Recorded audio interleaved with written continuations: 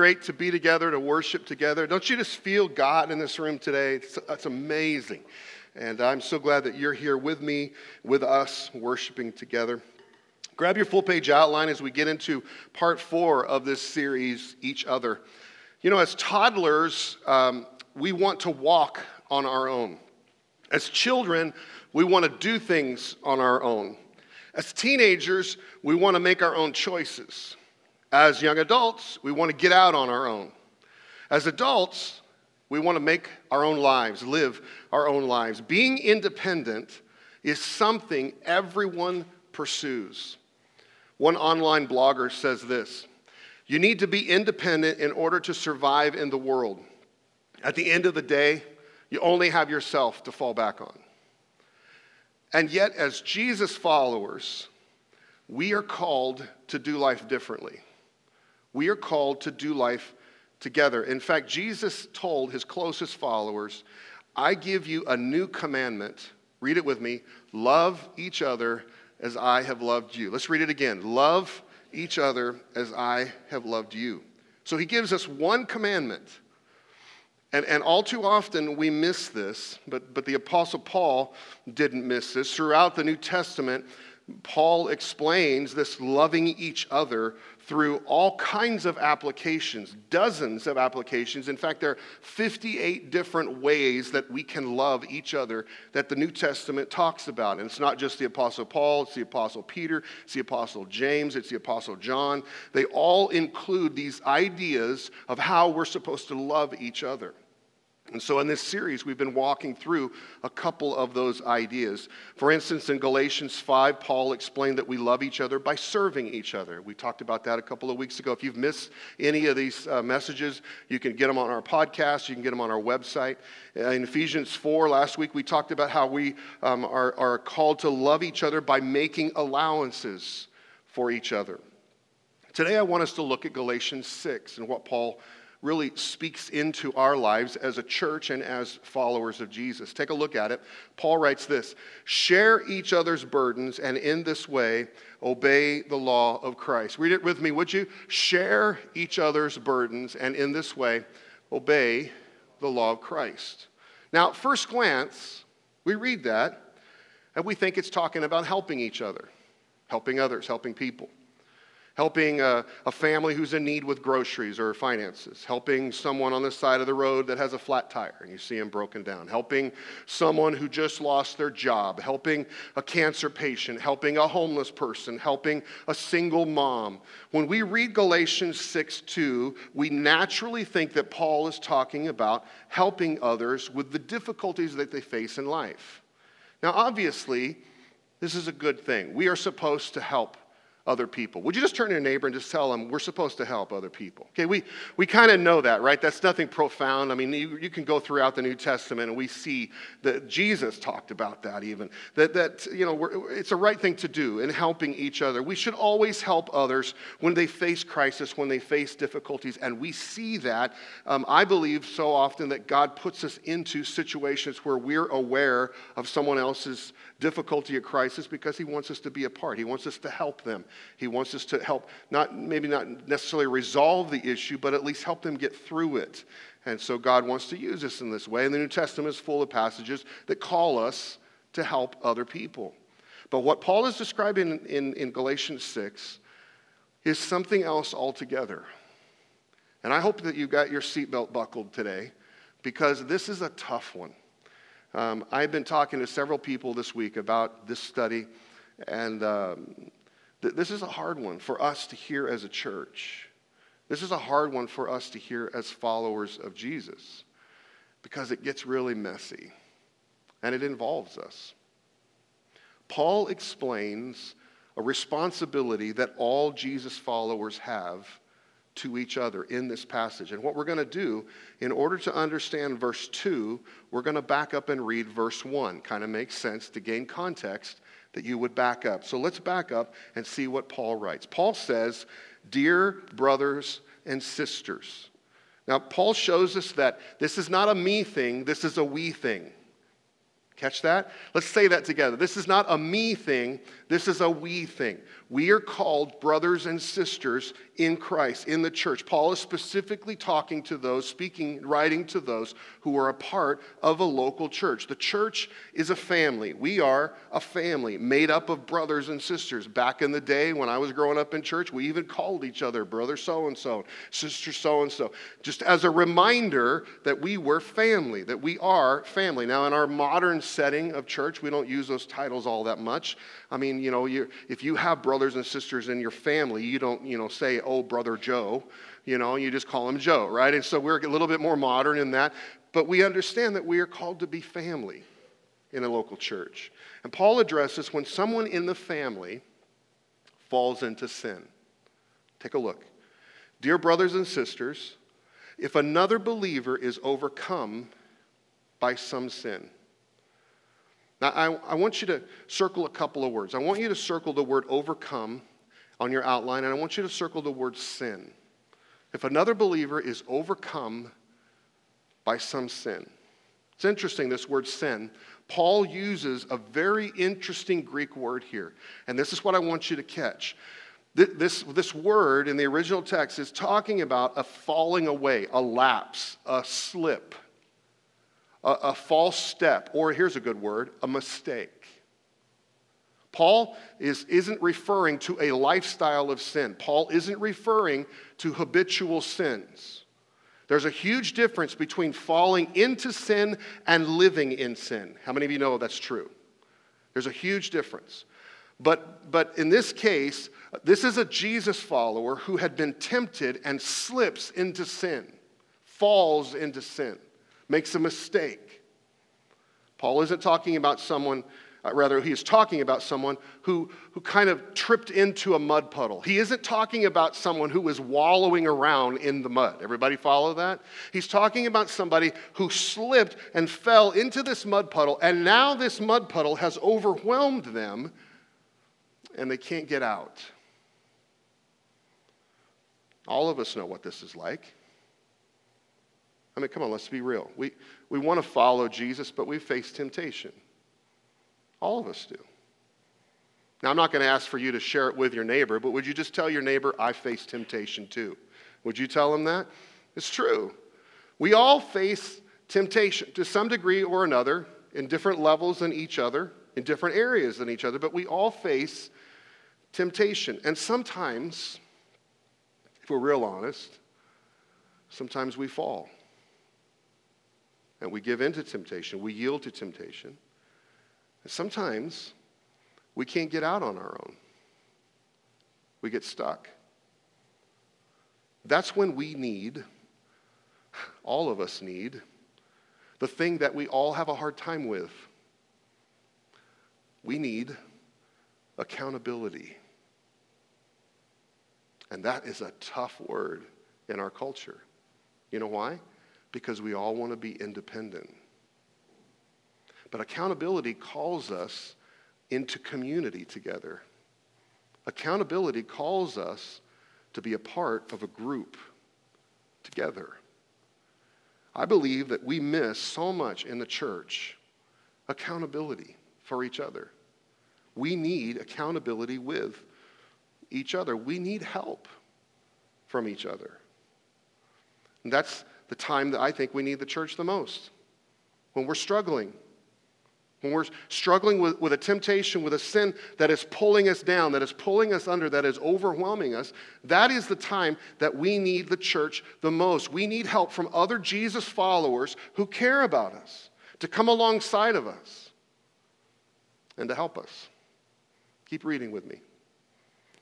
Dear brothers and sisters, if another believer is overcome by some sin, you who are, what's that word? Godly. Now, I know we all kind of struggle with that because we don't really see ourselves as godly. So I want you to do something, and I don't think this is any disrespect to the scripture because the original text kind of goes along this line. I want you to cross out that word godly, and I just want you to write in one word. Actually, two words. It's a hyphenated word. Spiritually minded. Because that's really what the original text talks about. Spiritually minded. You who are spiritually minded. Paul is talking about someone who knows that they are a sinner saved by grace, and wants to help others experience that same kind of grace. Paul is talking about someone who knows what God has done in their life, and they have a desire to see that happen in someone else's life. They are spiritually minded. These are the ones who should take responsibility to go to a brother or sister who has been overcome by sin and help them. Keep reading with me. Dear brothers and sisters, if another believer is overcome by some sin, you who are godly should, and you know what we do is we fill in this blank. You who are godly should turn the other way and ignore the issue, because that's what we're so good at doing. Or you who are godly should blow the whistle on them, confront them, and condemn them publicly. Make a public example of them so that no one else will do it. We're really good at that in the church too. But Paul doesn't write that. Look what Paul writes. You who are godly should gently and humbly help that person back onto the right path. The idea of tenderly restoring them back onto the right path. This is where so many in the church get this wrong. And we have got this wrong for years. We either ignore the issue, we watch as sin destroys a person or a family, or we talk about them. And we gossip about them and we tell everyone else about them. These are the most unloving things that we can do to each other. Or also often when someone falls into sin, into temptation, we respond with judgment or criticism or condemnation. Being too quick to point out the sin. What does that do? That only adds to the problem. Listen, it's not your job to be the sin police. It's not your job to be the prosecutor or the judge. We are called to restore, to help a person get back on the right path. Now, I'm not saying that we should treat sin lightly. I mean, we know this to be true. It cost Jesus his life on the cross. Sin is not something that is not serious. It is a serious issue, a serious issue in people's lives. But when Jesus was given the opportunity to throw rocks, he could have condemned, he could have criticized, he could have made a public spectacle of this situation. In this scenario, he chose to forgive and restore, just like the woman caught with adultery. Take a look in John 8. It says the teachers of religious law and Pharisees brought a woman who had been caught in the act of adultery. Don't miss that. I'm glad the kids are in kids class because this is real life right here. Caught in the act of adultery. And they said to Jesus, this woman was caught in the act. The law of Moses says to stone her. What do you say? We are pointing our fingers. We are criticizing. We are condemning her. She has fallen into sin and she deserves to be stoned to death. Has to be dealt with. And so what does Jesus say? Let the one who has never sinned throw the first stone. Now I got to stop. I don't even have this in my notes, so Anthony, don't try to follow me here.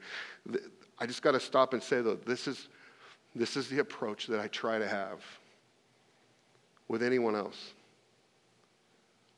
is realizing that I'm not perfect either. Realizing that I have sin in my life. Realizing that it could just as easily be me in that situation. I am a sinner saved by grace. And that's what we've got to have in our mind, in our perspective, in our paradigm. Is seeing people like Jesus saw people. Look what he says. He says, let the one who has never sinned throw the first stone. And when the accusers heard this, they slipped away one by one until only Jesus was left in the middle of the crowd with the woman. And Jesus said to her, where are your accusers? Didn't even one of them condemn you? No, Lord, she said. And Jesus says, neither do I. I'm not condemning you. I'm not criticizing you. I'm restoring you. Go and sin no more. What a beautiful, beautiful image of tender restoration, not condemnation, We help others who struggle with sin. We help them get out when they get caught. Restoration is the goal, not condemnation. We can't say, that's not my problem, it's not my issue, it's not none of my business, I need to step away from this, I don't have to help in this, it's not my situation. No, we can't say that because Paul says, look what he says in verse 2, share each other's burdens and in this way obey the law of Christ. So what is this talking about? Mutual accountability. That's what it's talking about. Share each other's burdens. Mutual accountability. We need to be accountable to each other. Why is it, I asked myself this question this week, why is it that we find it so easy to help a person if they're in need because they're sick, or they're unemployed, or maybe they've lost a loved one, or maybe they're lonely, but we find it so hard to help restore them when they've fallen into sin? Isn't sin the biggest issue? Sin is so much more harmful to a person than any other issue that they would face. And yet we hesitate to get involved. Watching out for each other. We can help each other deal with sin before it becomes a problem. Before it becomes a problem in their lives, in their family's life, in the life of a church. We can help them. Jesus told us that, it's all about love, right? He said, love each other. And friends, this is as real as it gets, and it is not easy. Getting involved in each other's lives, that's kind of messy, isn't it? As I was thinking about being involved in each other's messy lives and thinking about helping others who had fallen down, I got to admit, a story came to mind, and maybe it's already come to your mind, but it's a story that Jesus told, a parable that Jesus told about the Good Samaritan. How many of you know that story?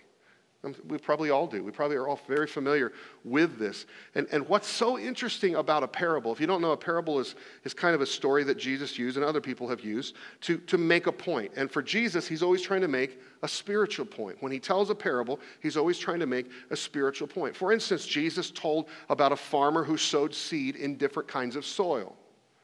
And in that story, what Jesus even explains it, he was making the point that there are different kinds of soil, there are different kinds of hearts, so there is different kinds of receptivity to the whole idea of God and what God can do in a person's life. One time Jesus told about two builders. One built a house on sand and the other built a house on rock. Now we know that that's not a literal thing. It's not a practical thing. It's a spiritual story, right? Jesus isn't telling us to go build a house on a rock, right? How many of you know, right? He's talking about us building our lives on what he declares, what he teaches. That is the rock. Jesus told about a shepherd who lost sheep, and he left the 99 to go find the one. Jesus told about a son who went away from his father and then came back to his father. All of these things are not necessarily practical applications. They're spiritual points that Jesus is making. Everybody follow me on that? So here's the interesting thing. With all the other parables that Jesus told, we interpret them as having spiritual applications. But then we come to the story of the Good Samaritan. And you know what we do with the Good Samaritan? We only make it a practical application. Well, Jesus is talking about helping people, so we need to help the homeless person on the road. We need to help the guy with the flat tire. We need to help the family who needs groceries. We interpret that only in a practical side. But in preparation for this study, I felt like God was saying to me, there's two applications. Because remember, Jesus teaches parables for a spiritual point. So what is the spiritual point of the Good Samaritan story? What if we're supposed to interpret the story of the Good Samaritan as something spiritual? So instead of reading the story, I think I've got the text on your outline. If you'd like to follow along, that's fine. But instead of reading the story, I thought it would be really cool to watch this video that I came across regarding the Good Samaritan story. Let's take a look at it. In our impersonal world, no one wants to get involved in other people's lives. Jesus expects more from us. As followers of Jesus, We got to realize that others are on the same road that we are. And sometimes they need help.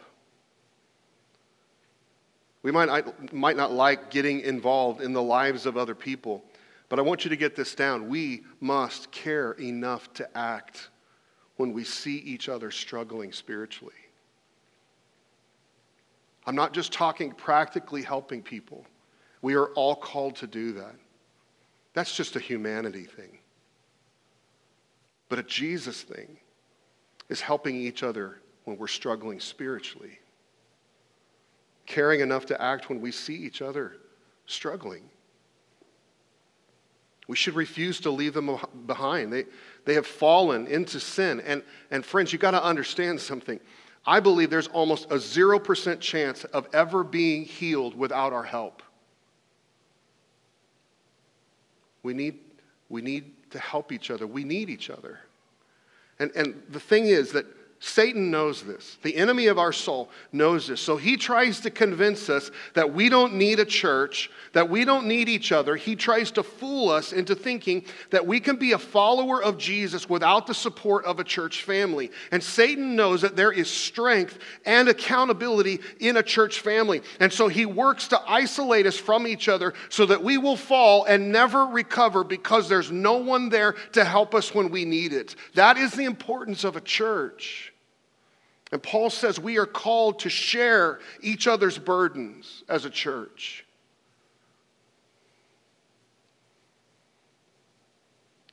I couldn't get past a situation that I was involved in several years ago, where I learned something through failure. Several years ago, I blew it. I had a brother, a friend, who was going to church every Sunday without fail. And he came to me and began talking to me about sinful choices that he was making. He was sleeping with his girlfriend, single guy.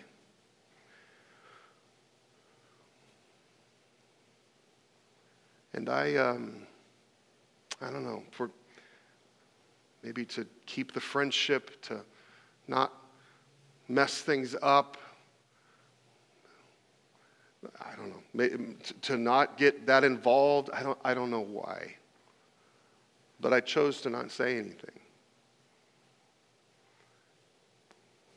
Later he came to me, never forget, showed up one day, was very concerned because he thought that his girlfriend was pregnant. Didn't know what to do. So we talked. Then I talked with him a little bit about the choices that he's making, but I got to be honest with you, I didn't push the issue. I was a friend, and I didn't love him enough to cross that line. I should have. Wasn't too many weeks later, he came back to me and we were talking, and he said, hey, I made sure that I'd never face that issue again. I went and got a vasectomy, so now I can sleep with her all the time and never have to worry about it.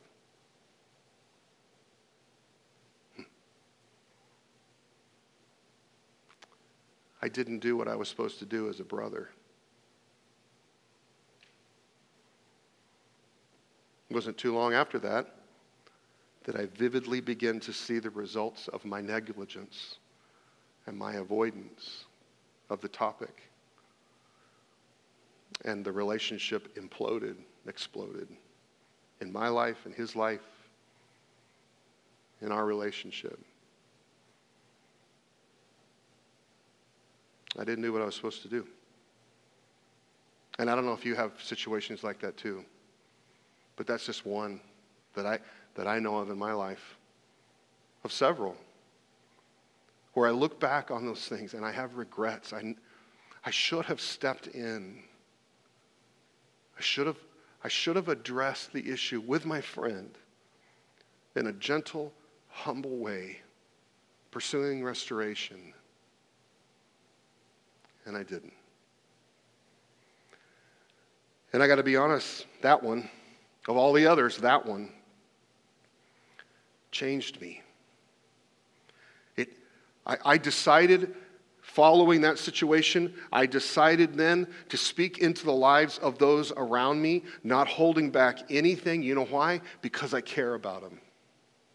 And there have been times since that point when I've spoken into the lives of people, and I don't do it with people that I don't know. I don't do it with people that I'm not close to, but those that I am close to. And there have been times that it has been rough and hard and messy and not easy. There have been times when they have taken offense at what I said. But you know what? There's always this coming back of saying, you know, Bart, I hear you now. I see that maybe you were right. Thank you for loving me enough to speak into my life. This is not easy. This has nothing to do with me being a pastor. This has everything to do with me being a brother in Christ. And you, a brother or sister in Christ. We are called to be family to each other. And would family allow a brother or sister to lay on the road struggling in sin? I don't think so. We're called to be a church family who loves each other so much that we can't look the other way when a brother or sister falls. We have to care. We have to care enough to act, to step in. Read it with me again, Galatians 6. Dear brothers and sisters, if another believer is overcome by some sin, you who are godly should gently and humbly help that person back onto the right path. Share each other's burdens. And in this way, obey the law of Christ. Would you bow your heads with me?